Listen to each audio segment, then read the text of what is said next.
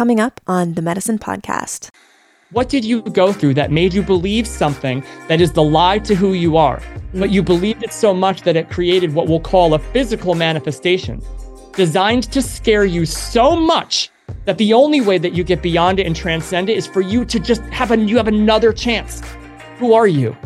And then if you can answer from here, this is not scary. There is no lens of suffering of perception, and you really will move beyond or level up through something that would have terrified an old you. And even the worst thing you have ever gone through, there is a you that goes through it on the other side and goes, thank you for that. Welcome back to the Medicine Podcast. My name is Mimi, and I have my glorious partner in life and love and podcasting and all the things with me here. What is going on, everybody? We are back on the Medicine Podcast, and I'm really excited today for this one. We've got a new friend that we've been introduced to, and in prep for this episode, have been listening to some of his content and absolutely resonating with it. You know, articulating things that many of us have felt in a way that I think can be better understood. Welcome to the Medicine Podcast, Pat Mahan. So glad you're here, my friend. Thank you so much. So grateful to be here. Really honored and excited to get into it with you guys. I love you guys, and I appreciate this. Yeah, we're excited. It's going to be a fun conversation. The first question that we ask every guest on the Medicine Podcast is, what do you love in your life? What aspect of your life do you love so much that you wish you could gift it to every human? Well, for asking me that question in this moment versus other moments in my life previous to this moment is kind of what brings the clarity to the answer I'm going to give. Because if you asked me this previously, I would say that it was very much externally based, that the things that I loved the most were, the pursuit of, this achievement, the pursuit of this goal, the accumulation of this many things, anything that I could present to the world to show that I was all of the things that I didn't think I actually was. And I said back then that those would be the things that would allow me this ultimate freedom in my life. If I had these things, that I'd be free. And so now I would answer after a continuous and ever flowing journey, but to the point where I am now, the answer is that I've found perspective on that desired external state, to the point where having or not having those things don't affect my internal freedom or state of being to the degree anywhere near that it used to. And that level of kind of inner freedom that gets reflected in the external experience is something that I'm here in my own way to kind of try to wake others up to. So that's what I'm the most grateful for, is that in all of the times where I did not believe that there was a perspective to be found on things that I was struggling with, or, a freedom from an addiction to something, or some idea of something having a certain power over me and how I felt and what I said and what I did, the depth that we can find ourselves in that kind of an egoic mind, personal mind hold, that I, with persistence and with clarity and with kind of this resistance to or resilience to the moments that you find yourself in, you can find clarity on anything and perspective on anything. It's kind of like when you blast out of the personal mind and its story, there's like the unified, universal mind of what I kind of call collective truth, not my truth or your truth. It's beyond the personal mind scope of being able to grasp it, but it's always there. So that is the thing that I've been just so interested in and been searching for. And to the degree that I found it now, I would love to kind of share anything that could help anyone who's stuck in those loops experience an existence beyond the personal mind's limited story, really. Yeah. So it's like freedom from the inner world stories, whether they are true or not, and understanding that your internal reality, your internal experience doesn't have to be dictated by your external reality or circumstances. Right. So I kind of like to kind of say in a way, like, imagine like a first paradigm experience and then like an awakening to a second paradigm experience. So the first one is kind of where you're navigating life and you're just this blank screen of awareness, right? It's before you've even learned your own name. So like, as far as self-realization and the levels that a human experience has us labeling ourselves, the first one is like they call it the gross body identification, right? So your body, your physical body, it's the first thing you identify life. yourself as, or ego would identify you and say me. If we were on a lineup and we were kids and there was an adult, you don't know your name yet, and they're like, you, everyone's kind of pointing to themselves, right? Me. So the I identify, the lowercase I, the ego, first thing it does is say me. And when you think that this is you, and you're a separate thing from you, and then I'm separate from you, and I'm separate from you, like I'm my own identified thing. And then the next level of this is this identification to your personal mind. So it's the first day you learned your name, right? So they're like, Pat, and I'm like, no idea. I have no idea what you're talking about. But over time and repetition, it says Pat. And there's one day where I go, Pat. And then the story of me begins. And that story of me is it's my own little version of my own subjective experience of the blank, meaningless screen of reality, right? And I don't mean meaningless in negative connotation, just we apply the meaning. So as we're developing the story of ourself, it's I am good, I am bad, I am sad, I am lonely, I am separate, I am a victim, I am, whatever. And then ego will go out of its way and kind of create this world, this inner world of our personal mind. And the more that we are attaching our sense of self to that, then the more we live unconsciously, I would say, to the depths that we could even imagine from that story. And that part of us remembers everything. So it has an entire arsenal to use against you when you're trying to move beyond it. Mm-hmm. So you're constantly saying like I, and then you're constantly saying like, well, me, the story of me. And it's kind of like, it's an experience where in the first paradigm, you are experiencing reality as a separate self in a separate body. Therefore, the laws of cause and effect apply, that the cause is outside of me. Because if I am separate from reality and life and this experience, then so is it separate from me. Therefore, as I see things and perceive things happening that seem to be or appear to be outside of my control, I am therefore the victim of it. So the first paradigm is cause and effect, is like things in the external reality, they affect my internal reality. I do not seem to be able to control this because it is what it is, or I am what I am in the story of me. And so therefore I must try to control or manipulate my external circumstances and those forces to look a certain way so that I can finally be okay. And this is where like that search for a desired result outside of our own sense of self to give us that freedom or that space. So in the first paradigm, I believe that we create so much momentum by believing that these things have power outside of us, by denying ourselves, right? But this is the unconscious, right? We don't know. We are unaware, asleep to, unconscious. It's not right or wrong, not good or bad. It's just whatever your story is, whatever the projections were, whatever you accepted yourself as, even if someone else was saying horrible things and your best friend turned their back on you and did all these things, like if you believe it, then you accept it and you kind of like put that on as your mask. You walk around and you try to, again, do things to get love or acceptance from other people, or do things to like, I feel bad, so therefore I have to do this thing in the world so that I can manage my inner state. And eventually I believe by design that energy, that momentum, that lack of knowing who we are, because I kind of fall under the idea that this is a game and we're here to realize that. I don't know anything beyond that. I don't claim to, but for my life and my journey, what I've realized, even in the most serious, disconnected, like really sad, depressed, or rageful states, finding a perspective beyond that, I'm like, of course the heck. Like hindsight being 2020, right? Like, of course that wasn't right? Like even when I was in it. So I've gone through that enough times for myself that I'm very confident that I believe that. And it's tricky to use the word game, because if anyone's listening to this suffering, I don't mean to downplay that at all, because I know what it's like to be in it. But what I want to do is bring a little bit of levity to it, because the more you fight that it's not maybe that, the more you're fighting for that limitation. And that's exactly what it wants. So I don't mean to kind of like lessen the intensity, but I do want to say that even in my most intense moments, through some things that I said I would never find perspective on, it showed up when I let go. And then I was like, of course, that's exactly what that was doing. So it seems like there is this journey to realize your sense of self. And it kind of follows patterns and paths and loops that present itself subjectively in exactly the way that you would need it to roll out, given to you exactly the way you need it by the version of you who's done it already, so that you can evolve to what that level of being and consciousness is in the world. You, your highest self, which is not separate from the source of the whole thing, knows everything you need to kind of move into whatever you want to be or who you truly are from a state of being. Not what you're doing in the world, not if you're like a mechanic or a podcaster or like a mentor, like who you are being, doing whatever you're doing.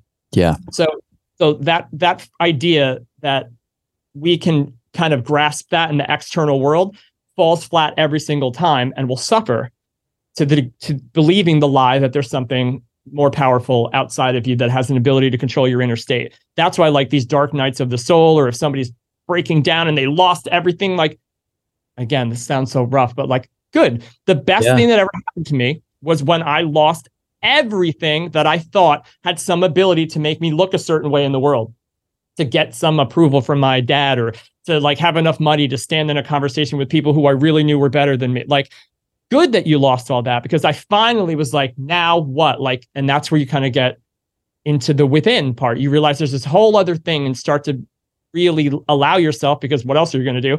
You know, you're living in an apartment under a bed, holding onto the toilet because you can't even fathom what's happening. But that's the illusion breaking down. So the next part of this is shifting into the other end of cause and effect, and the second paradigm, where you realize like you are the source of this, that you are the cause, and that if you can allow yourself to maintain that state of being as the cause, connected to the source, through everything that would scare the hell out of the old versions of you, because you're sending it to you to see how you do. You want patience? Great. You don't just get this thing called patience. If you were not patient and you have an issue with patience and you want to be patient, you're going to get a bunch of scenarios where you get to show and prove to yourself that you're patient. It's not as like always magical as people are trying to like, oh, I just will have this added onto me or bestowed. Like, no, you're here to prove to yourself that you're the thing you say you are. Yeah. Yeah. I mean, like, that's the journey. And it can be really shitty because like, if you ignore the hints to, let's just say, patience, to learn patience, that loop, the loops you're talking about, it comes back around with a little more like fervor. Yeah. It'll be a little more inconvenient the next time. It starts as a whisper and then gets louder. Yeah. And even like dark nights of the soul, which, you know, I've claimed to have had in my life. And I've similarly worked through them and looked back on them and been like, wow, best thing that could have happened to me. Absolutely. Yeah. But I still, as I go through challenge in life, experience suffering with the knowledge and awareness that there's probably something beautiful on the other side of this, but still don't want the suffering. Yeah. I still hate the suffering. So this is another part that it's tricky for me. Even, and again, I work on this every day, you know, like this is what I do. And when you're in it, it's like when you're in a bad mood, you don't remember all the times you were in a good mood, right? But the second a good mood flows in, you're like, I was in a bad mood. What are you talking about? Like, it just shows you like the state you are in is the reality you're perceiving. It's your projection onto the screen. So there's an interesting thing when we talk about like suffering, right? Versus discomfort or like an uncomfortable state. Even things that are being perceived as unwanted, like the cocoon phases of a lot of these things, and separate, you know, emotional pain, depression, like all these really heavy things that people automatically apply the label to suffering. But there's two different examples of how you can maybe shift the perspective on the word. Because remember, the word is twice removed from what is actually happening. Meaning, if you wrote out the word suffer on the thing, like that word is not suffering. It's just a word, right? It's just letters. Then we figured out a way to say it. And even the word itself, suffer, like we kind of made that up, like to do the best we can to, but if you go beneath the letters and beneath the word to like, well, what does that mean? Forget the word. What does that mean to suffer? And then a lot of people automatically are like, well, it means I feel this certain way. I have this thing happening and it looks like this is going to be removed, or it looks like this change is occurring and I don't know if I'm ready. And this is just, it's keeping me up nights. I'm suffering, right? But if you can look at like even say an athlete or someone, right? So you have this mental and physical, variant here, and then you have this conscious experience of a sense of self. And if your old sense of self was that of victim and suffering, then it's designed to continue to try to have that be in your awareness, in your awareness. So if you look at like the moment that's being manifested right now, just as another buzzword, if you can imagine that, because you're kind of using, like, there's a past, right? Your personal mind and past. Anything that was ever you that you're referencing in your personal story, like, I don't know it. You do, right? And so so it doesn't exist unless you give it your attention. Does that make sense? Like, as far as existence and power in the moment that you're in. So that would mean that if you lost all concept of your past and your personal sense of self and story, then there's a good chance that you might be perceiving the thing you're saying you're suffering through and not have that story, right? Like if you and I walked through something or a trail or who knows, whatever, we're walking somewhere and we get to the end of this destination and you're like, that was just terrible, ridiculous. That was the worst. This, did you see this? And did you see this? And did you see this? And I'd be like, I have no idea what you're talking about. What are you talking? But we could be locked in arms, like walking through. So depending upon what we've told our mind we want to see, right? And the story about why we say we want to see it, because there's some payoff. It's justifying something, right? Like you can't be a victim if there's no villain. So if you have a victim story, then you're going to walk around and look for all the villains to justify why you feel the way you feel. And the story that's going to perpetuate that we'll call suffering. So while you're moving out of that state and trying to find a sense of self that does not attach to or agree with or align with the victim anymore, you're still going to be presented with, I call them like final bosses. You're going to be presented with things that would have been brought to your attention because there's momentum. So like an athlete that's training for something, right? They're dying. You don't get much more suffering than somebody who's like, right? Like there's somebody that doesn't want to be at the gym or was forced to be at the gym or is doing it for somebody else. And this same emotion, like that's suffering. The lens in which they are viewing that, the reason they're there, why it's happening. I just don't understand. Why am I even doing that?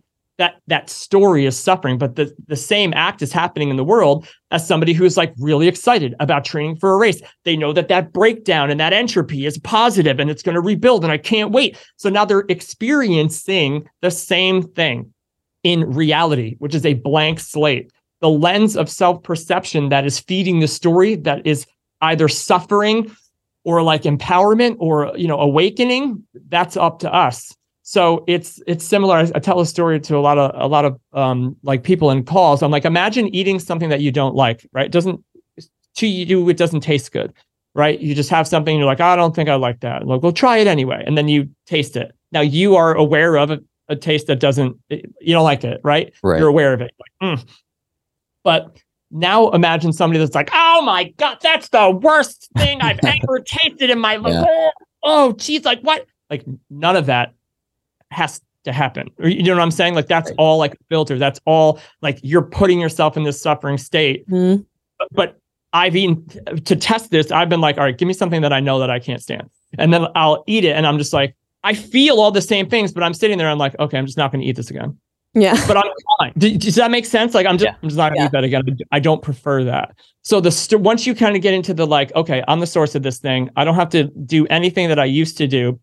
Who am I? What am I? Who am I being in this scenario? Regardless as to what the scenario is, who am I being? And then from that, who am I being? It's what's the story I'm telling. The next part is like, you can be aware of the old story and just like the bad taste in your mouth, just go, huh. Like you can do that. It's like people who are struggling right now are going to be like, bro, but you can listen to the worst things you've ever said and just listen to it. And when you know that it's not you, it's a personal mind that you've been identified with, and it's actually designed to keep you safe because you're more terrified of getting outside of that predictable past story than you're so needing to stay in that because it's something you're familiar with, even if it's suffering. Yeah. Then letting go of that and trusting this higher source outside of you that isn't outside of you, but you were told it is. So therefore it's scary to trust it because you think it's separate from you. But when you realize it's not separate from you, it's actually you all the way up the line, wherever you go, there you are. Now all you need to do is build trust within yourself.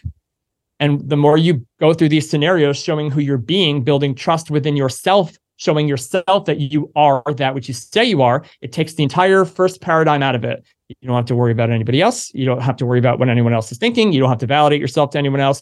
You don't have to do anything that you used to do to get the thing you thought you needed from a person that is not here to give it to you.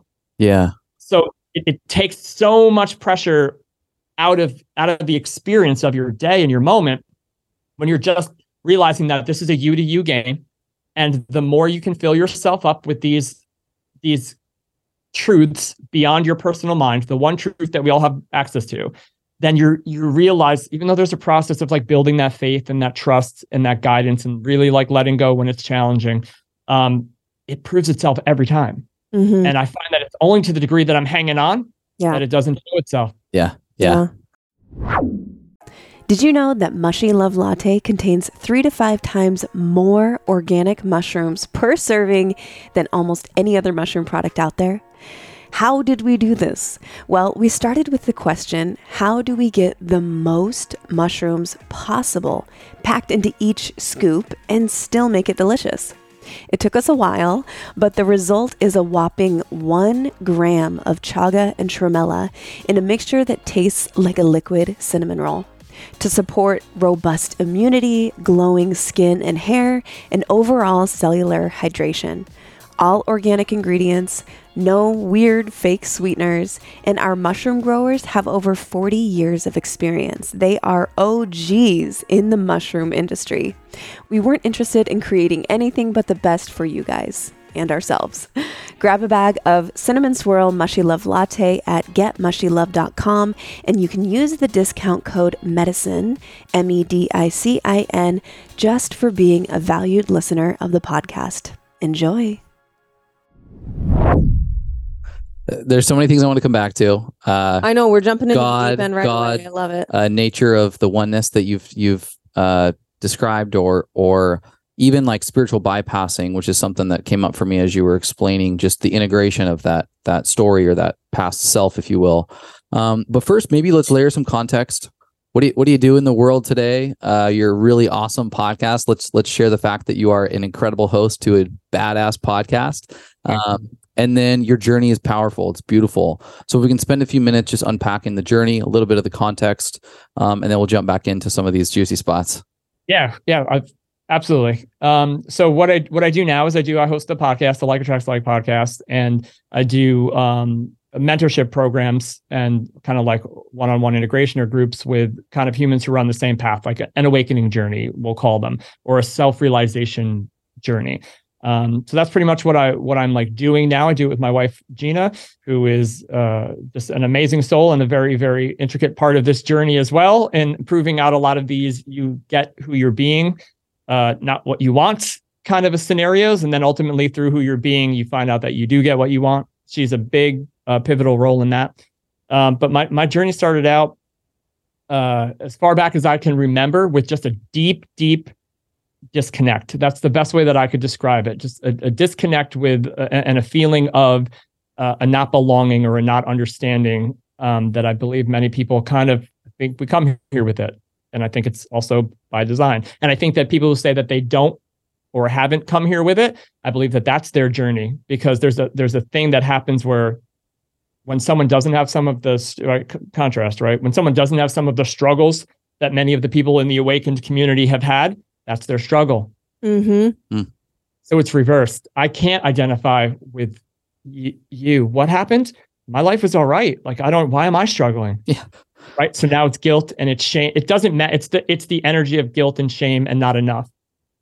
Or I don't belong or abandon. Whatever that is, I believe it is just, we just get inserted and it comes down here. And it's the catalyst that allows us to start going on the journey externally to find the internal, right? So mine was heavy. And my dad was a police officer. My mom was kind of like worked from home, had a couple of jobs. My sisters are much older than me. So what ended up happening was around 7 years old, my mom got sick, cancer. And it was a 7-year journey of just in remission, out of remission, home, lose your hair, chemo, like craziness, right? Now I went to Catholic school, love all of the better messages and all of the ideologies, but a lot of confusion for a 7-year-old who, I believe my mom was an awesome human, and I'm being taught that good things happen to good people. And I'm being taught that there's it's a separate, at that point I was taught it's a separate thing. It's not of you, it's in you, but don't worry about that part. And it's just this amazing, giving, loving God. And I'm watching my mom literally disintegrate in hospice care in my living room. And, I was different from all of my friends. They could go out and play. I couldn't have friends over because I couldn't go in the house because mom's dying. Like, a lot of conflict and contrast, right? And so that just conflict with everything that I was being taught, and the fact that I went to a school that was like, this is all you knew, right? So I'm learning that in this all-inclusive teaching, school of love and non-judgment and forgiveness, there seemed to appear to be the other.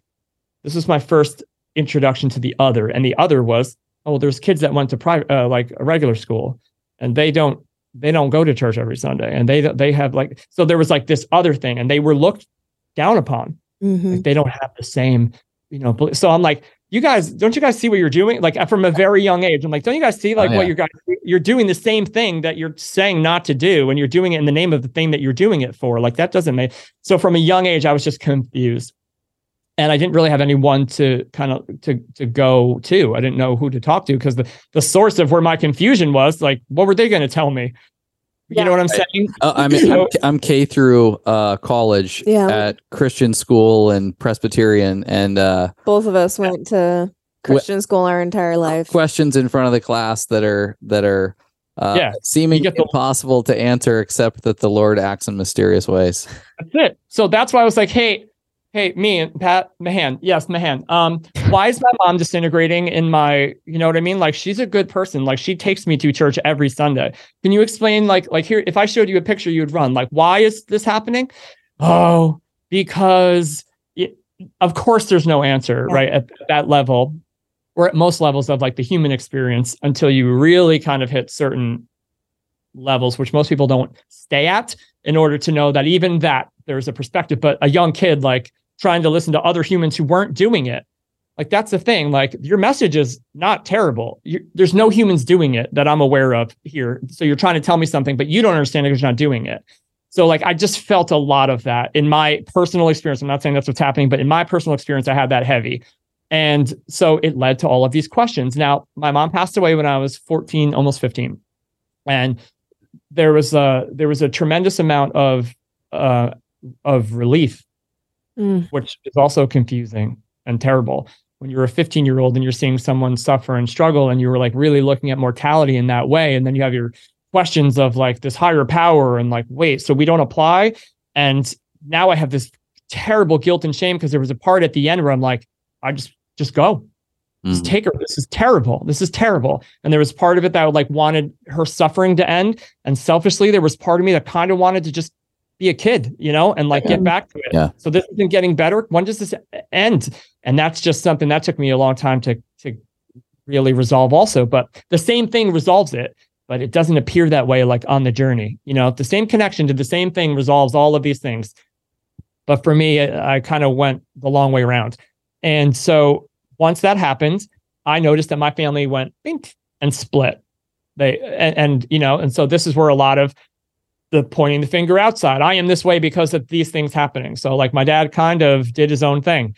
And at the time where I felt maybe we should have all pulled together. My one sister was basically my mom's caretaker, and was like, I have done so much. She was 20, like, go. You know what I mean? My other sister wasn't even living at home. She had some things going on with herself, So I found myself 15, kind of raising myself and just going wild, doing anything that I could to find whatever relief that I could. And then I noticed an interesting thing happen where I found this unbelievable craving for like my old man's attention. And then that turned into literally anyone's attention. And so from this place, now this goes back, I always thought my mom was like the issue, but it goes back further than that, to the disconnect that I felt even well before my mom was sick, like just not fitting in. I'm like, oh, wow, I was so focused on this. I didn't even go all the way back.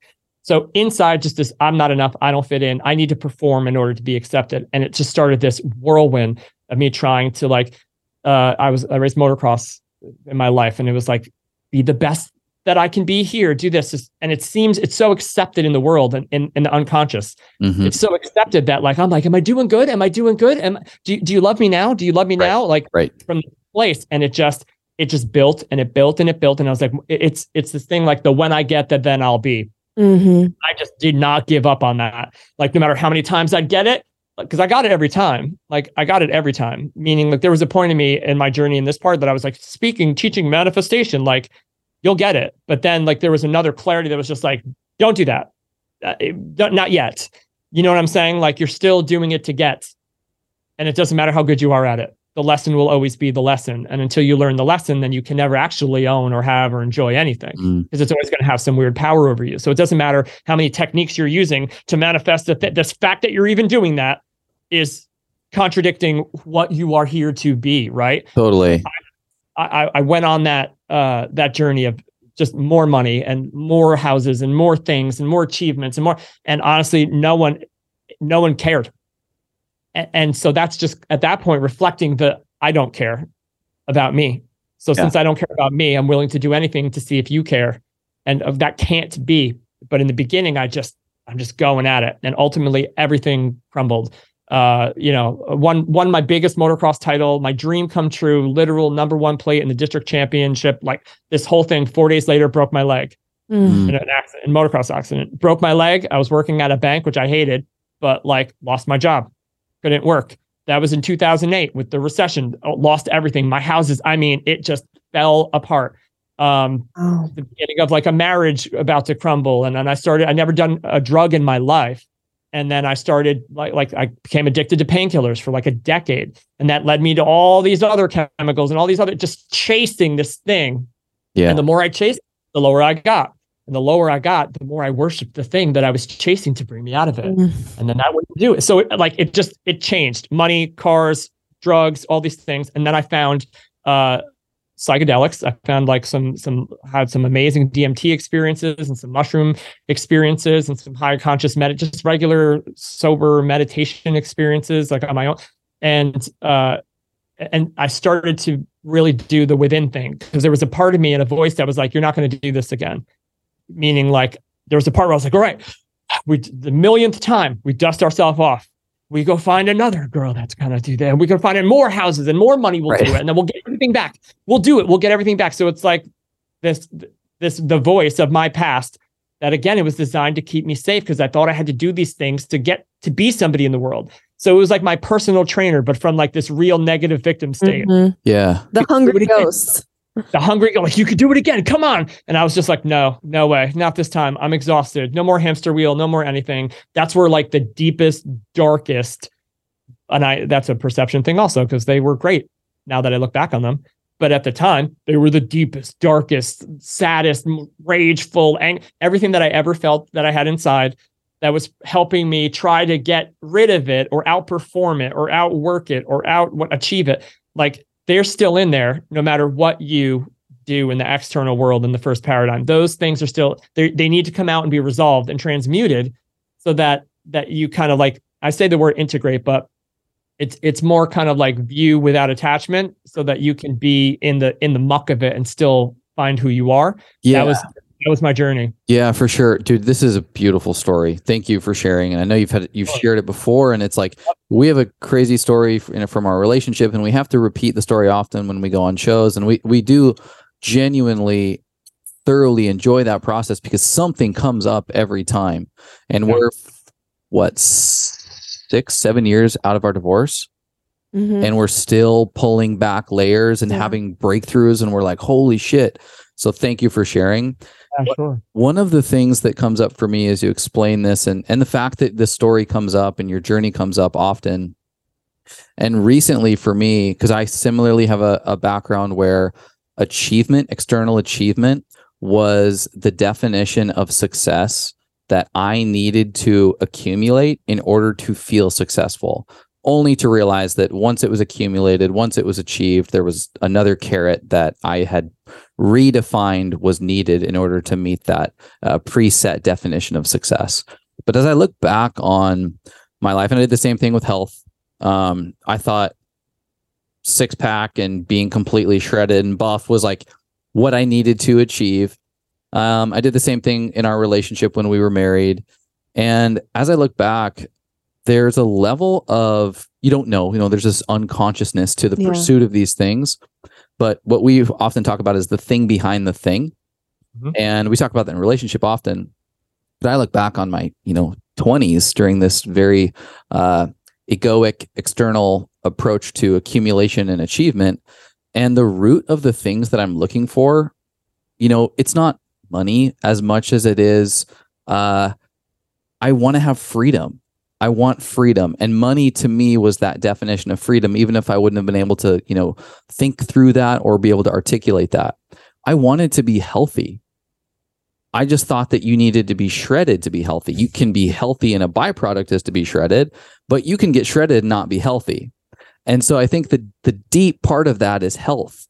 And so I've given myself a little more grace over the years, because there is a deeper part of me that was nudging me towards something in that realm.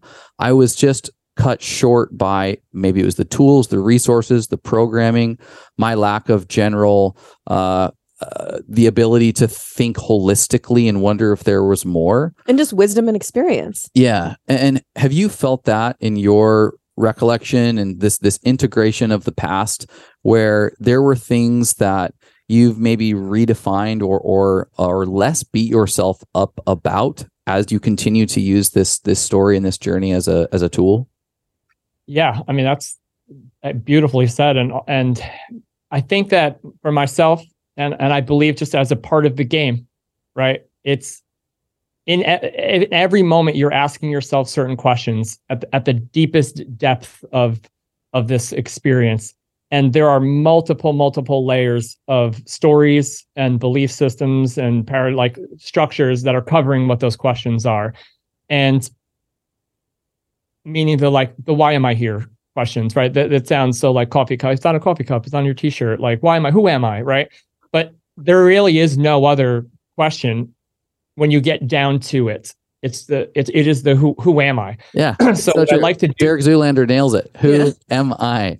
Who am I? So now if you can just understand that there's a who am I, then what you can do when you're experiencing something in your reality that will be, it's a presentation from your past, right? If you're like feeling like, how you can feel like you're in something, like there's something happening here, you're in a loop, you're not sure what's, but like, why am I feeling this?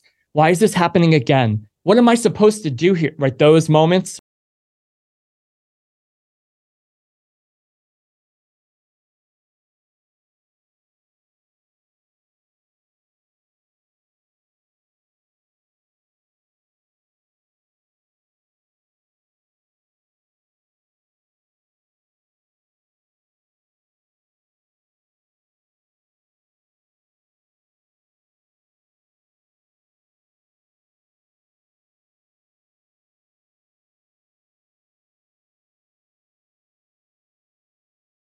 Or being attacked by everything. Your thoughts are attacking, and therefore reality is attacking. And all your brain and mind is going to do is to show you the reflections of what you are giving your attention the most to, and that is attack. So from the most powerful attachment to your sense of self being the separate character in the game, you're a victim to everything and terrified. Well, now on the other end of that, when you blast out of the personal mind, right, and you enter like even the soul level, we'll call it, I have just using labels, this soul level, this kind of eternal, infinite beingness of you that still has a subjective I. It still feels like a you, right? It's not the one unified I am.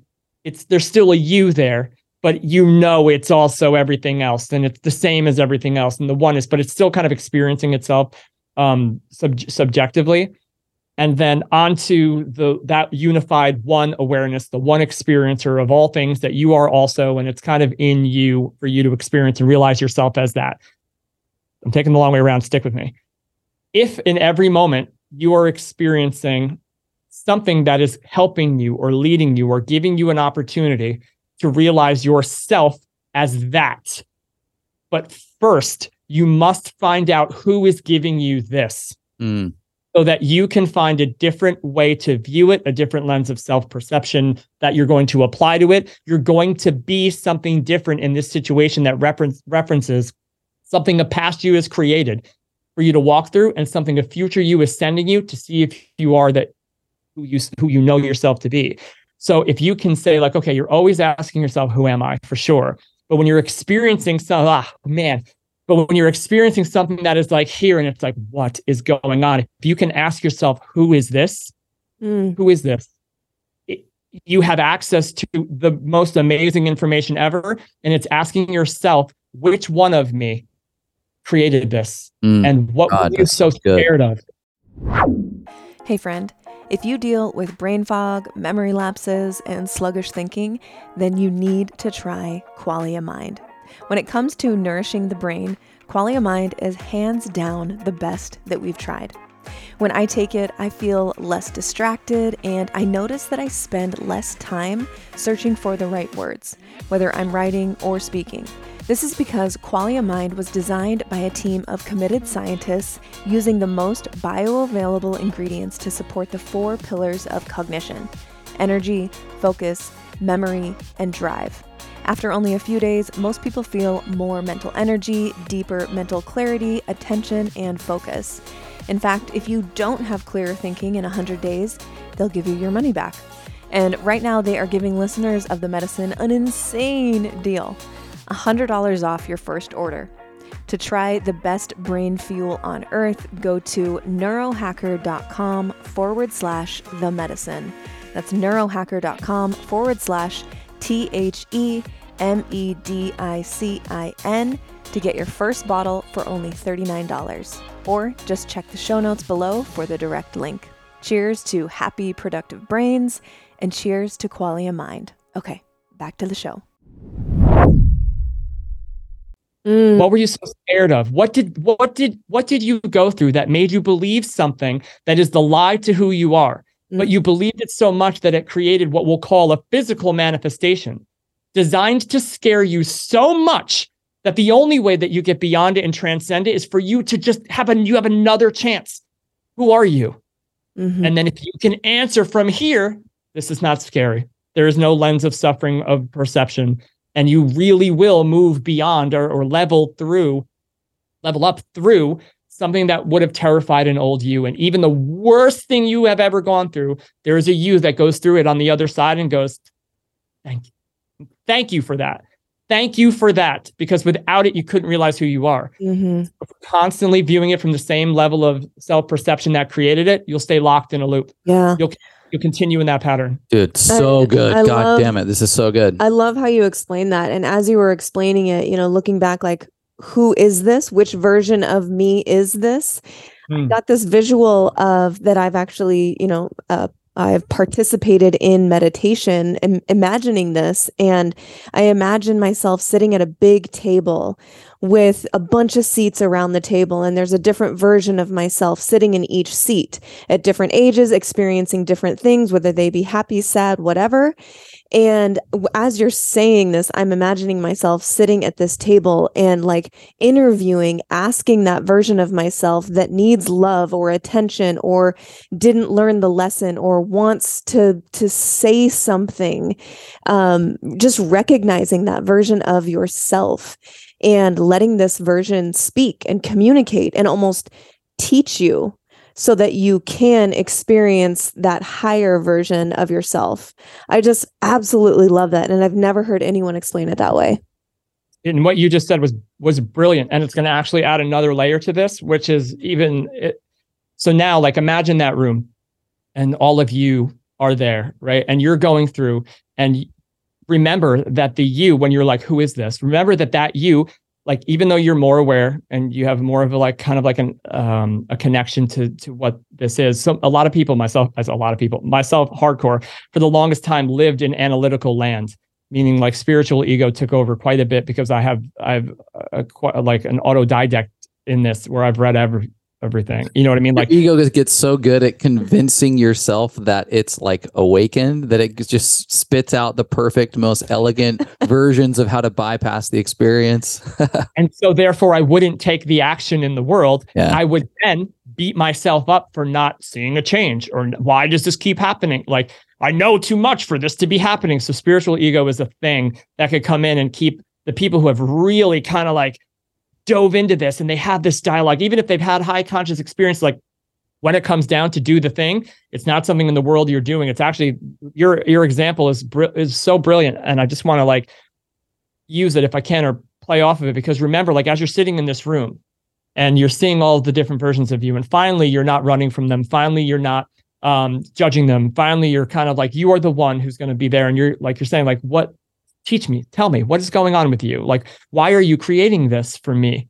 Again, what is happening? When you realize that at first we have to, like in a shadow work exercise, similar to, you go back and you understand that the version of you that's about to speak from whatever age that they were at, right?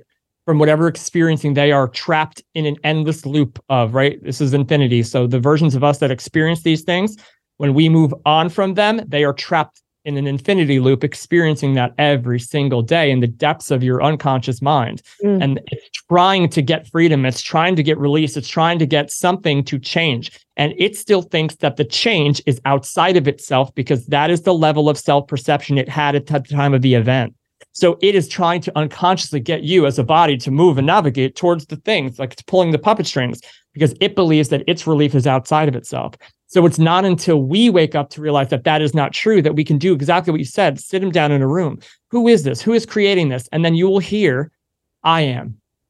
And now, remembering that that version of you went to go outside to get validation from a parent or from a teacher, or from a relationship, or to bring more money and to feel good, right? Or to have achievements and goals. And, you know, it's, I want to be healthy, don't get me wrong, but I want to be like, I need people to see this. Like, y'all need to know what I'm doing here, right? So that whatever version is doing that, there's a thing that happens where that it's coming from like a less than or a victim story, right? And therefore I need to go solve this out in the world. And what is actually looking to happen, I found, is when you say it stops here and we don't go and do that addictive thing anymore, or we don't even allow these words, you know, these things are not true. What you come to find is that that version of you is actually, since it's been looking for a savior in the form of something external, this is the internal work where you get to realize who you are by being the thing that the you that created the thing you're going through was looking for in the moment you're having this conversation with the you that's sitting at that table. Mm-hmm. And you become the source of whatever forgiveness, whatever healing, whatever love, whatever validation, whatever experience that you was looking for in the external world. That's the lie of reality. You are the source. So when you can apply the source and give that to the you sitting at that table, there's no break in trust. There's no break in doubt. There's no break in faith. It is from you to you. And that means that there's no one else to convince. Yeah. There's no one else, right? So when you don't turn your back on the you that's on there, then you have a direct connection to healing and resolving that previous version of you. And then you could get them on board knowing that they can trust you now to go forward. And so like where I needed my old man's validation for so long, and why doesn't he respect me? And why doesn't he care about what I'm doing and all that stuff? So I would go do things that made it appear as though like I didn't respect myself. To get respect from him, I would go murder my body in a motocross race, pushing myself way further than I ever should have, redlining constantly and putting myself in these absolutely beyond, not risky, what's the word? Reckless situations to try to get love and approval. So I'm trying to get love and approval from an outside source, putting my body through things I would never do if I loved myself. So how it can't, you're always going to get who you're being and what you're being. So it wasn't until I was like, what do you want from him? What is it that you want? What do you think it's going to be? And then I listen. And then it's a tough transition sometimes for people who are really attached to the outside. They don't want to let that go. But when you can really be like, no, I'm here, like I got you, and we're gonna do this now. We're me and you going forward. And then it's just open. Like, is there anybody else? Is there anybody else? Like, I'm here now. So you realize that you are the you that came here to save you. It takes the complete external out of it. And you can really walk through some stuff without that lens of suffering. It's all by design. This is so well articulated. And I want to pull a little bit on, because I think it resonates for a lot of people, and it surely does for me. This idea of, hey, you don't need external validation. There's a level of love for oneself where you are able to validate yourself in some capacity. Self-love, another one of these crazy buzzwords that's thrown around all the time, which is a shame because there's so much value in it and there's so much meaning towards it. Yeah. And it is so challenging for someone even like myself who's quite rational and analytical and wants to systematize things. Like, what is the formula for self-love? And I have felt moments of just like overwhelming gratitude for myself and have made so much progress. And to say that I'm like, man, I think I'm in a pretty good spot. But I also still have challenge explaining to others and even thinking it myself at times. Like I still don't take a compliment well. Even from me, I still don't like public acknowledgement of something. Even though I still kind of want to be valued and respected and all these other things, but there's like, what's the steps? What are the steps to self-love? And I don't know if it's just looking at yourself in the mirror and saying you're worthy, you're handsome, you're worthwhile. I mean, look, as far as affirmations go, there's no good or bad. It's just it's a lens applied. So some people have amazing experiences with affirmations, right? It depends on where you are, who you are, and what you're perceiving the affirmation to be. There's other people who are so in disbelief of what they're saying, even though what you're saying will say is a more positive thing, closer to the truth of who you are. If you are in disbelief of that, it will create more resistance to it because, and this is what I want to kind of get back on what you were saying, like not taking a compliment well, not wanting to be recognized. Well, I go, I haven't earned it yet though. I'm like, so this is going to be great. Done for you. So this is going to be great. Okay. So yes to all those things. Let's say that, again, inside of the personal mind that we're talking about here, right? The personal mind, the you of it all, that sometimes humans are like, okay, so here's my negative mind. And I've been in victim mode and self-sabotage mode for a long time. And this is the story that it says. These are the events that happened that I am aware of that kind of suggest these things to me. I've been listening to it unconsciously for a very long time. It has created horrible, as perceived by me, patterns in my life, and I don't want to do it anymore. So then what they do is they start to read about and self-affirm and self-love, what we'll call more positive concepts about the self, but they're still contained in the personal mind. So something you could say is like, that which you believe is not something that you know, because there's that room for doubt, right? It's a mind. It's still a separate self that believes it needs to know something that it doesn't know, but it's trying. If you have to put energy towards believing something, it's probably not something that is to the level of unconscious competence yet, where you don't have to put any effort towards believing the thing because you just know it in every cell of your body. Right. So if you're going from like this is why like it's in the journey to find yourself and be free, it's what we would call further up the line of consciousness to go from the negative, I'm a victim and I hate this and why does this keep happening? And if so-and-so would do such and such, then I'd be better, like to say like, all right, I'm not going to do that anymore. I'm going to understand that it's not the outside world. I get to do some work internally. I get to do like what I call the unconscious critic. It's listening to the critical mind, writing it down, journaling, listening to what it's saying. Like when you're eating something that you don't like, right? You're aware of what you're saying, but you're not attaching your sense of self to it and reacting to it as if it's truth. Right. You can hear the worst things your mind has ever come up with and just be like, huh, that is wild. Like no wonder. Like, how is it? Wow, you're creative. Yeah. Wow, how could anything be different in my life when this is what I've been listening to, right? Where they say ego is a terrible servant, or a terrible master, but a wonderful servant. So like people who are shifting in the self-help, which is awesome. It's like the third level of self-realization, right? You go from this, this insanity to this victim to the empowerment phase. And empowerment phase is very much where you're like, it's very law of attraction-y. It's very, the personal I is claiming ownership of a power that it has to work with the universe and have it do certain things for it. But the universe in this case is still often a separate thing, right? So we listen to Abraham Hicks, like, don't let the negative part of the personal mind in. So people will start to affirm something positive. But if your identity is still locked in the negative and you're trying to believe something more positive, even though it's closer to the truth, it could create more resistance.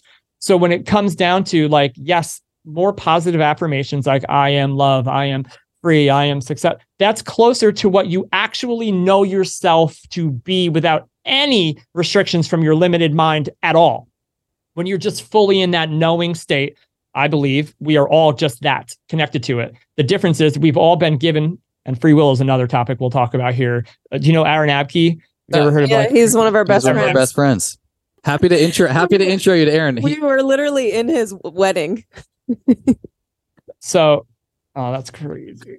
So yeah. So free will is something that is a very interesting topic. And so we can say that the one thought of free will is that you're allowed to believe that you're not the thing that you actually are. And the second, like similar to like A Course in Miracles, if you're familiar with that, like that. So the second, like that you allow yourself to believe that you're not that which you are, a world unfolds. And it begins to unfold and show you everything that would be created for you in that journey to need to rediscover who you are. But it's also, if there's only love or fear in this kind of an example, what is it that you're experiencing that you don't want to experience, that a previous version of you is showing you in this moment through like, I can't receive things very well. I don't want to be the center of attention. I haven't earned it yet. So which version of you went through something that created this lens of self-perception and the original thought that says that you are not the ultimate gift of giving and receiving, right? That says that you're not worthy. Who was it that said that? What happened in your life that like kind of came? So now put this another step. Ego believes in the voice that's kind of like using you and your personality and saying like, there's an I am claiming ownership of an idea. Well, what's the idea? I, in this story, am not good at receiving. Why? Because at some point in my life, the I that is saying this felt threatened by receiving. There was a fear to receiving. You were called out. You were made to feel you were ungrateful. You were something, there wasn't enough to go around and you spoiled it. There was something that happened in your life that took it from like, thank you, to like, I want to hide in the corner. Hey friends, I'm changing the subject for just a second to invite you into an act of appreciation. If the Medicine Podcast has added value to your life in any way, maybe bringing more consciousness into your partnership, your spirituality, or the products that you choose to have in your house, we would be so grateful if you could take 2 minutes to write a review in Apple Podcasts. And because this means so much to us, we will send you some of our favorite products to say a big thank you. Here's what you do. When you write your genuine 5-star review in Apple Podcasts, before you push submit, take a screenshot and email that to themedicinepodcast@gmail.com. Remember, medicine does not have an E on the end. Themedicinepodcast@gmail.com. Along with your name and shipping address, we will then personally send you a special surprise thank you. It could be real mushrooms, Organifi, King Coffee, Kion, or even Immune Intel AHCC. It means that much to us. Cheers and love. Like I used to want to go open my Christmas presents in the corner. I didn't want anyone to see me react. I didn't want anyone to see, I wanted to be in my own personal little world bubble where I could just open everything and I'd be really grateful on my own, but I did not want anyone to see that. I feel that way. I like small birthdays. I like, I think like it low key, which is funny because I also like the stage. I also like to podcast. I like to present. But when it's your choice. But it's when it's my choice. And I think it comes back to, I don't have a distinct memory of this, but it's receiving with strings attached. And that there's Perfect. More. Yeah. Perfect. So now I can't receive because if I do, I'm going to be asked to do so many things. Yeah. So now that's a boundary. So now like these weird things that come out that you wouldn't think are related come out. So why are you, think about this. So why are you not able to receive? Like, do you not like getting things? Like, I love getting things. I love that. It's so great, right?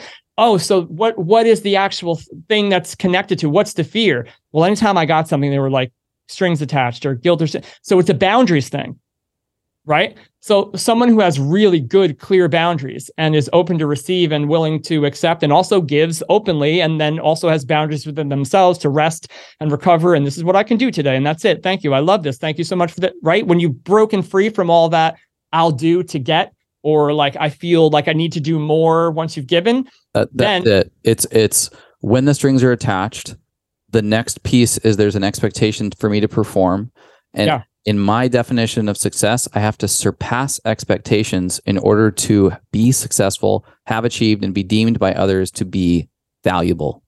Right. So there's your loop. So when you listen to this back, you're going to be like, oh, like you just described your loop, and it has nothing to do with an affirmation that says, I am open to receive. I am open, because you're not. So you in that's the you that felt you had to give more, or the you that felt you weren't enough and you were unworthy to receive. Therefore, the strings attached. Oh God, follow us.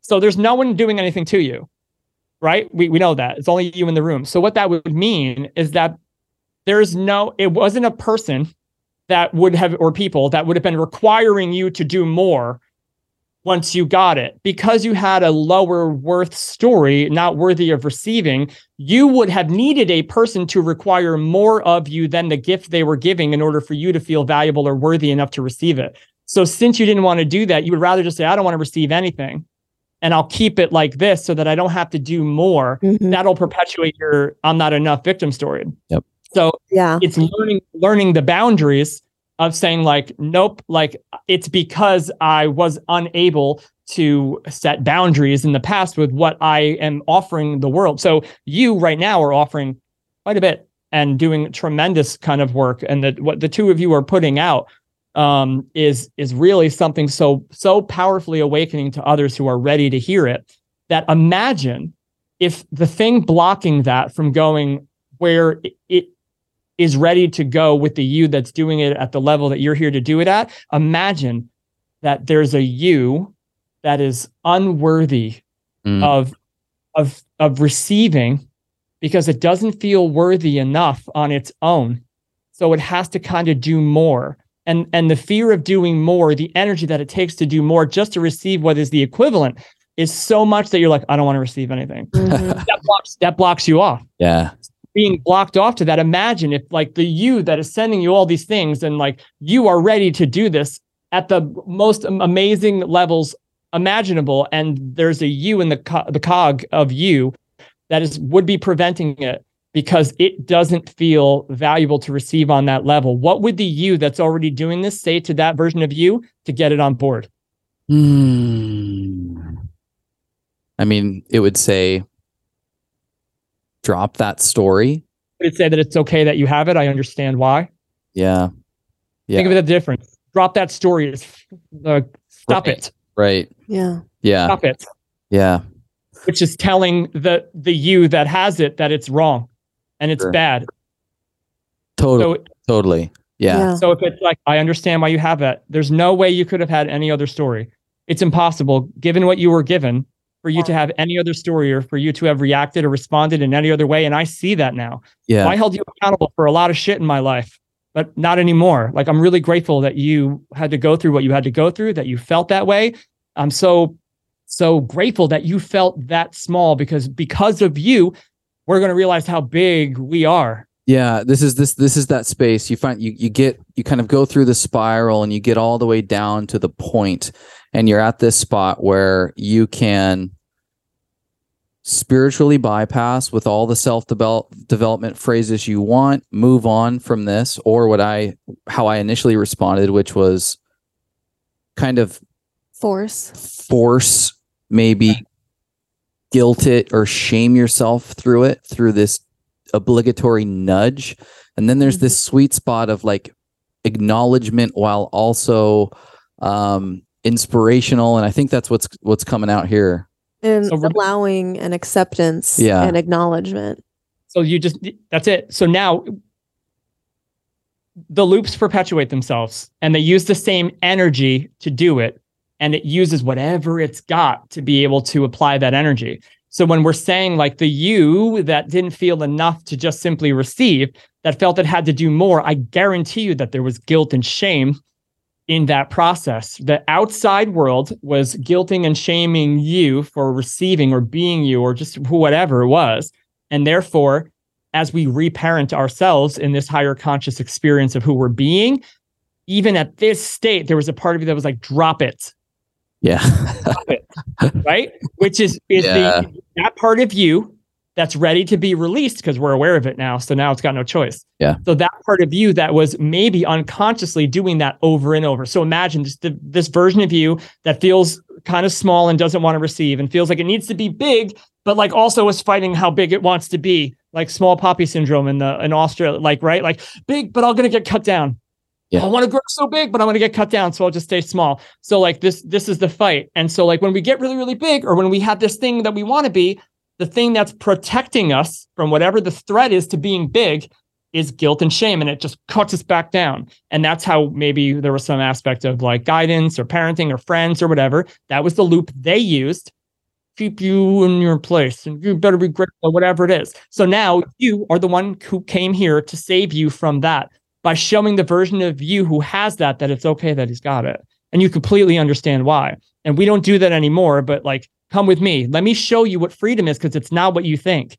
Mm-hmm. And that conversation is the freedom that version of you was looking for, I promise. And really doing that in a session, like on your own, or like what, it can change the game. And then what will happen is you're going to be like, oh my God, this is going to change the game. And then you'll feel it start to come in again. Right? Like it's just like, yes, this is it. And then no. It'll just be a different flavor. Yeah. The past will try to come in. So like when you come up with the affirmation is, there is no variation of this guilt or shame or fear in any way, shape, or form that will ever affect me again from living my fullest and highest self, period. None. Nothing you can throw at me. Yeah. And then all of the versions have no choice but to be like, yeah, we can't fuck with that. So we're gonna do this. Can you say that again one more time? And no, I can't, because I have no idea what I said. I'll try to reiterate and see if I was actually like listening. It's just that you're basically like channeling, and so your mouth can barely move as quickly as your mind wants it to. And so I really want to pin this here for the listener. However, you said there is no variation or form of guilt, shame, or judgment now or ever that will ever have any impact on me. On you just from here or on me, on my experience, on my ability to be my highest and fullest self at any point in my journey ever again, ever. Like now ego can do whatever it wants, and you have now created a blanket statement that it's just so overwhelmingly compelling to the personal mind that you will no longer attach to anything that says positive or negative about you. There's no attachment to anything in that. And then once you're free from that, you blast into the universal mind of like truth, where you kind of really get to re-experience who you are. And you can listen to and hear all of the story, the positive, the negative, but like you're in the audience and you're just like, whoa. So from that vantage point or perspective of the higher self, like I said, like none of these things that I say, or like anyone who's saying, like, we don't own it. And that's the beautiful thing. There's no me that wants to take credit for a single word that's being said. Clearly. Whereas the old me used to only want that, you know what I mean?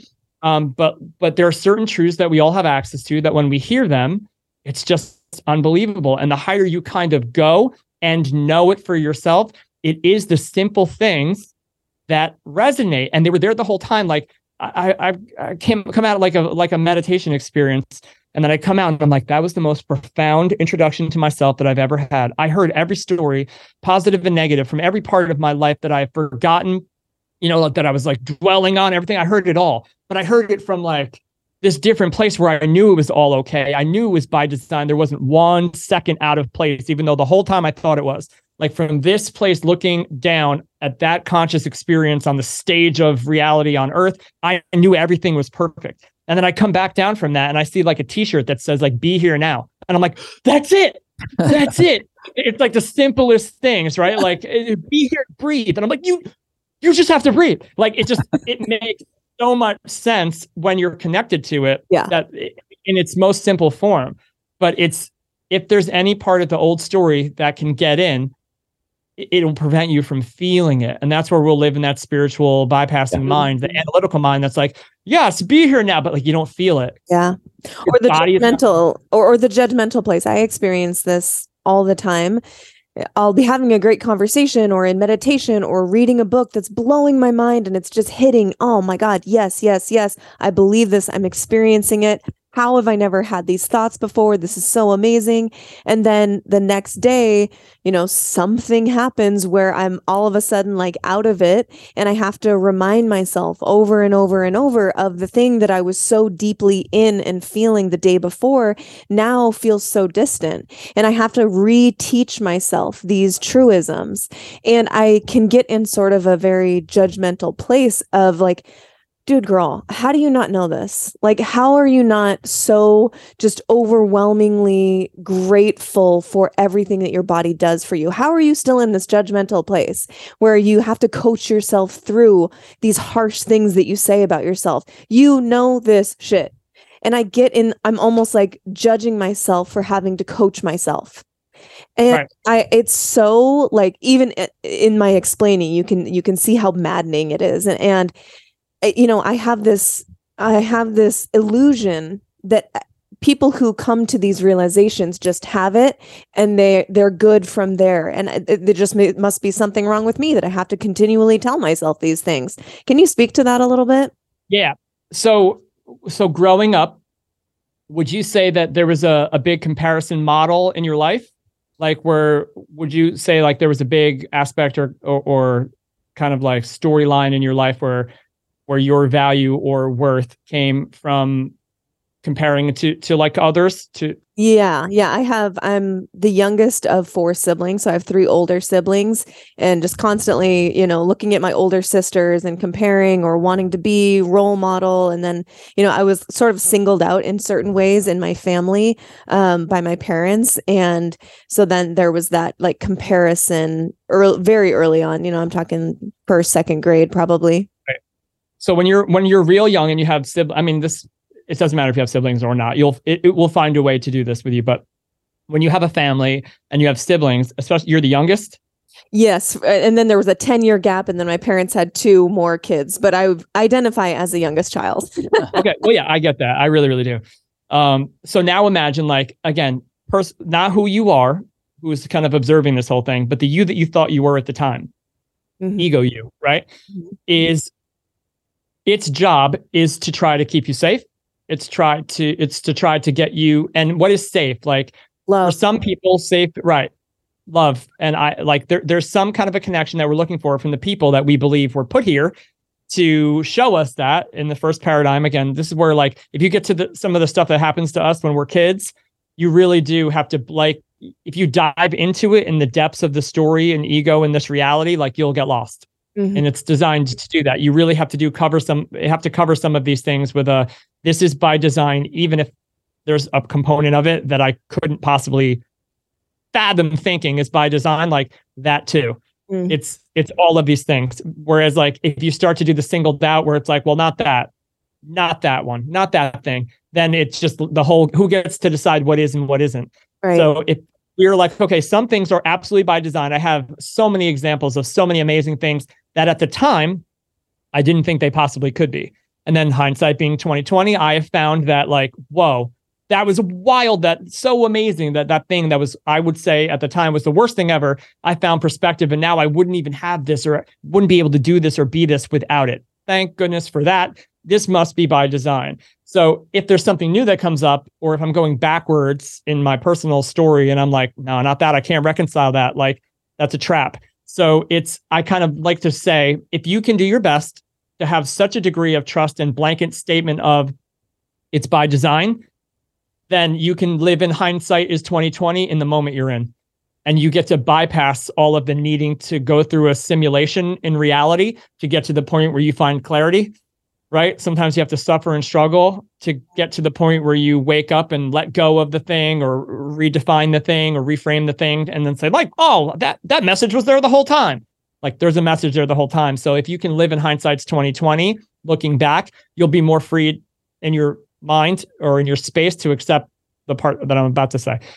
And that is that when you're the youngest in a situation and you have siblings, the personal mind story of you that doesn't know that it's safe and believes, and at this point in the story, it does rely on others, right? It does. In the beginning of the game, we're helpless little kids. We're just sitting there, right?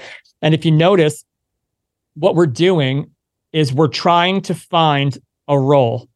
So everyone is going to try to find a role that is best suited to get what they think they need to maintain their survival. Yeah. And so if you are the last of the 4 in this scenario, then 3 of the potential roles have already been taken, right? Maybe there's the athlete, maybe there's the scholar, maybe there's the goody two shoes, maybe there's the reckless badass, maybe there's someone that is like, I was like, okay, so my one sister is an artist and my other sister is an athlete, and I don't know what I'm going to do. So I'm going to be the worst person ever. I'm going to go and you literally nailed my sisters. One was an artist type, one was the athlete, Right.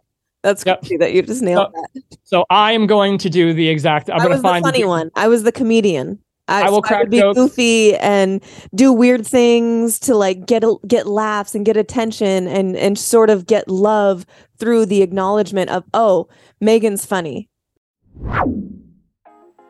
Hey homies, so there's no denying it. Today's superfood market has become completely saturated with all different types of green juice powders. But here's a little secret for you. Most of them contain 30 or more different ingredients, which kind of sounds like a good thing, right? But with this many, it turns out to be only a little fairy dusting sprinkle of each ingredient. Let's think about this. If the serving size is about a tablespoon of powder, a green juice with fewer ingredients will have a higher dose of each one. That is one of the many reasons I choose the OGJ, that is Organifi green juice. Organifi has specifically handpicked 11 potent superfoods like their heavy hitter ashwagandha. You get a full clinical dose of this powerful adaptogen in every scoop of Organifi green juice. Ashwagandha has been proven to greatly support the body in its response to stress. I know I need that basically every day. And all Organifi products are USDA organic, non-GMO, gluten-free, and glyphosate residue-free. That's a big one. My favorite way to drink the OGJ is blending it into cold water with a splash of almond milk and ice. It's like a liquid green cupcake. To try Organifi's flagship green juice or any of their other superfood blends, head to Organifi.com and use the code MIMIFIT for an extra 15% off. Enjoy, my loves. Right. So the Joker mask, that's what that is. It's one of the masks that we wear. The Joker mask is that which will define yourself as somebody who can provide levity, somebody who is, amazing. But follow this too, because it's going to make sense to what you just said before. The Joker mask, when you realize your value and your worth is completely predicated on your ability to be funny and to be in a good mood and to make other people laugh and to be the star of the show always and all the time and to never be off and to always make sure that you can keep everything like everything's light and airy because I'm the Joker. I'm funny. I'll crack a joke at any time. You will almost never give yourself permission to be any other way because it's a threat to your survival. It's a threat to your acceptance. And it's an accept to you receiving love. So therefore, the judgment model loop will come in hard because anytime you try to allow yourself to feel anything that is human, you will tell yourself not to do that, or you should know better, or what's your problem? Don't you have this licked already? And then you'll turn on yourself. And so the Joker mask is a tricky one because the world would not know you were struggling or suffering or going through anything. They can't because it's a threat to you. So many of that experience, I did it myself. Like we suffer in silence before we wake up to these truths, right? And then so when you just realize that all that was happening was, if your role is, what would you say the biggest, like if you have shame, you have guilt, you have judgment, you have like fear is the construct of all of it. But like, what would you say the main one for you is? Is it judgment? Like comparing you against your sisters, comparing you against like friends or like this parent against that? Is it a judgment thing? It's a fear of being perceived or viewed as incompetent and unable to do the thing, whatever that is, whatever the thing in question is like, oh, you don't actually know what you're doing. You're totally incompetent. That sort of feeling.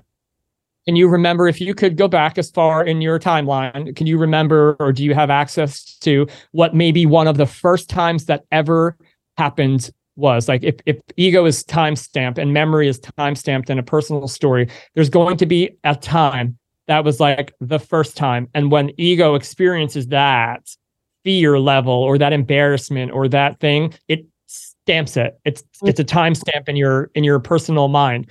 And we'll say, that's not good. People don't like this, or we have to know it all, or we have to consume all of this information. We can never not know something. We can never not feel like this again. So we're going to avoid scenarios where that might be the case, or we're just going to judge and compare or feel judged by and live in that loop. And we push it down and try to again, joke maybe our way out of it. Can you remember a time maybe school, not picked on the playground, you were called for an answer, raised your hand, you got it wrong, something?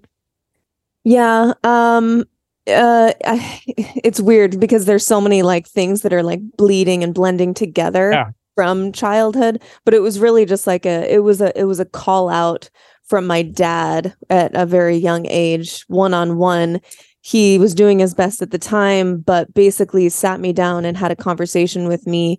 And through this conversation, on the receiving end of it, I just felt so unloved, unworthy, and just sort of on my own to figure it out without any help.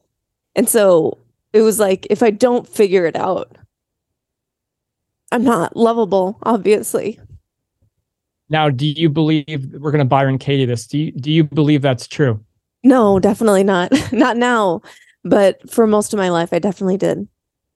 So how do you feel you show up in the world now, knowing consciously that that's not true? Do you still see evidence of it in your reality? Do you still see evidence where that version of you that sat down at that table and had the conversation with your father, is there any part of her that is still trying to get your attention? There's whispers of it, and probably the fact that it still elicits a lot of emotion in me. It's probably a hint that it's not completely resolved or 100% in my rearview mirror to where it doesn't affect me, at least on a subconscious level. Does it affect my day-to-day? No, I don't feel like it does. But just the fact that when I speak about it, sometimes it still elicits emotion. Obviously, it still has some level of grip on my subconscious. Have you ever kind of gone back and tried to talk to her? Oh, yeah. And this was actually a realization I had in meditation before I even knew that this was a thing that you should do with your inner child, I guess, was just deep in meditation, and went back to that moment, that conversation with my dad, and stood above it as myself today, and just watched my little self and watched my dad doing the best he could at the time, which was way off of what should have happened, but he was doing his best. He thought he was doing what he knew to be love. And I, grabbed my hand, my little girl hand, and was like, I'm here to help you now. And he's doing his best. Don't listen to what he has to say. I'm going to get you through this. And this is actually going to be something that you learn to alchemize and actually learn to help other people in the future. And so I held my hand and walked off with my little self. So I have done that. That was excellent. Yeah. I don't think I could have said that any better. I know I couldn't have. So with the two of you were doing this, right? And you have a mission and you have a message. Is there anything because this is interesting too, with the two of you, and we both went over the two different things that are would be hovering, right? As far as a potential to whatever, is there anything that you guys are working on or going through now collectively that seems to be a block that would be using both of those things to try to get you to move beyond or transcend?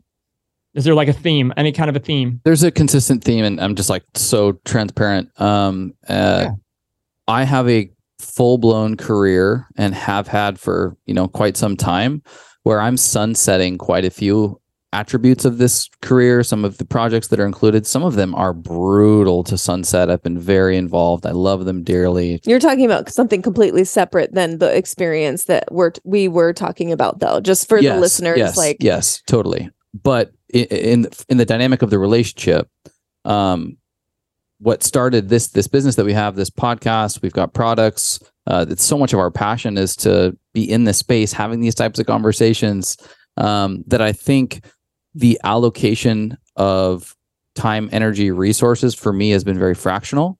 And we've had long conversations around like, hey, what does this look like to just give a stab at this version of us in a very full, complete, dedicated, intentional way? And I think we're kind of on the cusp of that in a lot of ways, but it's been in the conversation in both of our minds for quite some time. What do you think? No, I think that it's spot on for sure. I wasn't even thinking of that. I wasn't even, but just to provide a little context, it's like Chase, has his job, his salaried job, and then we have our business together. And since, we've been back together in part 2 for the last 4 years, we've been sort of building this business, but it's my full-time thing. And Chase has been able to like add to it as he can. And I think that there's been this fear of both of us, like, if we just dive both of us headfirst into this thing, will our combined efforts be enough to support the life and the lifestyle in the future that we want to build together? Will it be enough? Am I saying that correctly? Yeah.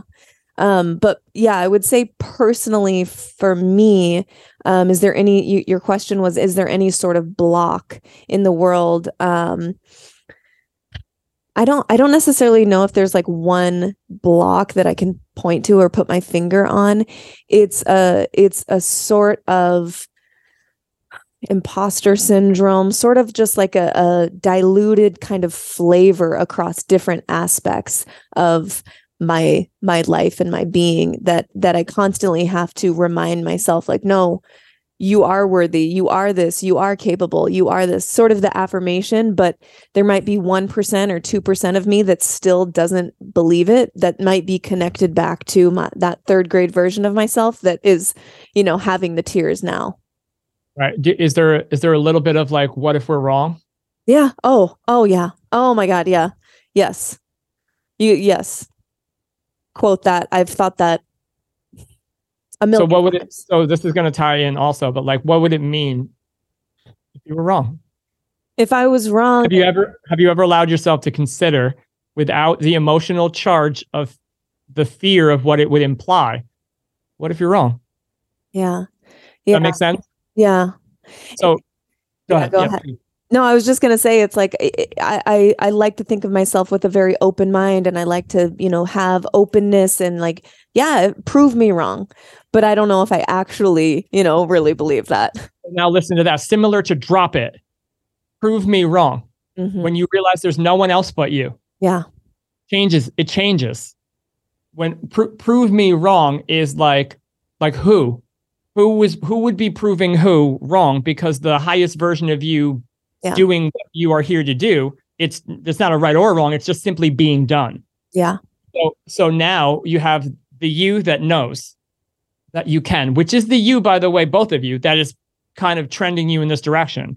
That if there wasn't a knowing, you wouldn't be following this type of a path. Now that knowing is kind of also accompanied by years and maybe lifetimes of what you would call the doubter, right? Which again, we're allowed to believe that we're not that, right? That in you is already doing it and expressing whatever this turns into from that place for both of you, because that's who you are and it's in you. So that's happening in a reality somewhere, and that version of you doesn't have any of these, the doubts or the prove me wrong or the what if we're wrong. But I would say that the one thing that can allow you to shift, if you choose, into that reality where those things start to kind of go would be, so I speak with a lot of people who would have like what you might call like relationship scenarios, where so there's a human here and then there's another human, and they want to break out of that experience, right? They think they're being led to something else, and it's got to be somebody else. It can't be this person. In these situations sometimes where it's like you break apart, and then each person goes on their own journey, and then they find themselves, and then they come back together, and it's like, oh, like here you are. You just had to shed all this other craziness. And then we found each other again, right? Like that's an option. But to a person who is so attached to their old story and to the story of the other person, that fear that it could be the person that they're with, again, is so terrifying to the person who doesn't trust that all they really want is to be happy and to be free and to be open. So if the version of that person that you are like, it can't be that person, It can't be that person. Just this is going to make sense, I promise, even though it doesn't sound related. It can't be that person. It can't be that option. I am saying that I know better, and it can't be that option. Then there's no way that we could move towards the option that we're trying to say that it is from a place of love and acceptance and knowing and faith. It will always be propelled by fear of it can't be this option. Right? So if you can just be like, okay, what's your biggest fear in this? And you're like, what if we're wrong? What if we are wrong? And what if we are just, we're not the people? What if we're not the people? Like everything that you're positively affirming away. Like, what if you just wrote that shit down and you're like, what if we are wrong? And this is an absolute dumpster fire and we are laughed at by everyone. And everyone finally, like, there was a big kink in our armor. We have no idea what it is yet, but somebody's going to point it out and we're going to find out. And this is going to be, it's going to be on the news. It's going to be on, I don't know, global internet news that you guys suck. And like, what if that we're just going to write that out and you're going to look at it. If you can look at that and at some point with all of your fears combined, because I promise you they're playing off of each other. You guys are doing this together consciously and unconsciously for a very, very particular, powerful reason. And it's not just like a you or a you. It is, there's that, but there is also a you that's happening here. And you're playing off of each other in probably a really beautiful way. But it's not until you can be like, all right, why are we not wanting to do this? Oh, like, I don't like to receive and I don't want to be the star of the show and I don't want to be on the big stage, but I'm also like starting a podcast that I want to go to every single human being on earth because I love the message and I feel so powerfully aligned with it and so strong. So how can I want to reach millions of people and then not receive and want to stay small? And then you're like, okay, I have this huge judgment thing where like I kind of was made to feel like I was an idiot and I don't know what I'm talking about by a person who's supposed to love me the most. I get it. They were just doing their best, but like, oh my God, that was the worst third grade ever. Like, what are we supposed to do? And so now how can someone who is spearheading the message, right, have any part of them that they are fearing could be wrong? Yeah. And then the person who is like bouncing in and out with this other job that is safety and security and all that stuff. And it's amazing, but I'll pop in here when I can because I don't want to be like, oh, like I have to be in order for us to do this thing. Like it makes perfect sense that this is happening. So when you can both write out your things and it's not fear that is causing you to do the thing that you're doing, but absolutely looking at the things that terrify you and be like, I've considered it. It's possible. It could even be likely. I could give a shit. We're going to go forward without the fear being the reason we're doing or not doing what we're doing. It's a game changer to look at the things that you're terrified the most of and it analytically overcoming in your minds. Look, we've done this already. We got this. We're affirming that we are not scared of it. Nope. It's when it is not a fearful thing. Like I could be wrong. I say on the show, on my show all the time, I'm like, listen, I feel really, really confident about all of the things that I'm saying. I dare to say that for myself, I know, but I could wake up tomorrow and find out that everything I'm saying is a crock of shit. I don't know. I have no idea. And I don't claim to know beyond right now what I know for myself. I am going to kind of postulate that I think everyone has access to the same level of knowing beyond your limitation, but I can't know. Yeah. But this is so I'm okay waking up tomorrow and being completely wrong as long as the thing that's telling me I'm wrong is access to a higher truth that I wasn't aware of yet. I'm okay with that. So I'll speak from that place to the best that I can until something else kind of shifts, but it's not going to be fear or doubt that does it. And it's not going to be shame and judgment. Not a chance. That's some old and it's coming out like right for you both to be like, hey, let's write out everything that we're scared of and the worst scenarios ever. But like, and look at it knowing that the only reason that they even exist is because there was a moment in time where we were allowed to believe that we aren't the thing that we actually are. And whatever emotional state that took in the human of you, it's playing out simulations for you to wake up to who you are. And you prove that by looking at the thing that you were the most terrified of and being like, this is bullshit. Yeah. We got this. Do we do this or not? Like, it's still a choice. And that level of clarity can boost you into the next dimension, if you will. Oh, man. I mean, that was so awesome. We literally asked you like one question for the entire podcast. And I we didn't obviously get to anything else, but it was Sorry. obviously it's all perfect. It's so perfect. And the listener basically just witnessed you taking us through like a personal coaching sort of session thank you. that I was not even prepared for and didn't know was going to happen. And y'all listening, like, we didn't set up like, hey, take us through a coaching session, And the way that you were able to identify Chase's fear, my fear, and then our fear connected to what our actual purpose is that I know to be true. I know up here, I know to be true that we have this purpose together and that it is on us to create it from a place of love, from a place of mission and purpose and drive and just depth of love for each other and what we want to share. The way that you were able to weave that together is just it's just incredible. And I just, is a gift. And we have some homework now. Got some homework. Absolutely want to get you back on because there's so many more parts to talk through. Where, before we sign off, can people find more of you? Obviously, you got your podcast. Sounds like you may work with people directly or facilitate those types of sessions or events. Where can we find more of Pat? Yep. I host the podcast. It's called Like Attracts Like Podcast, and it's anywhere that you listen to podcasts.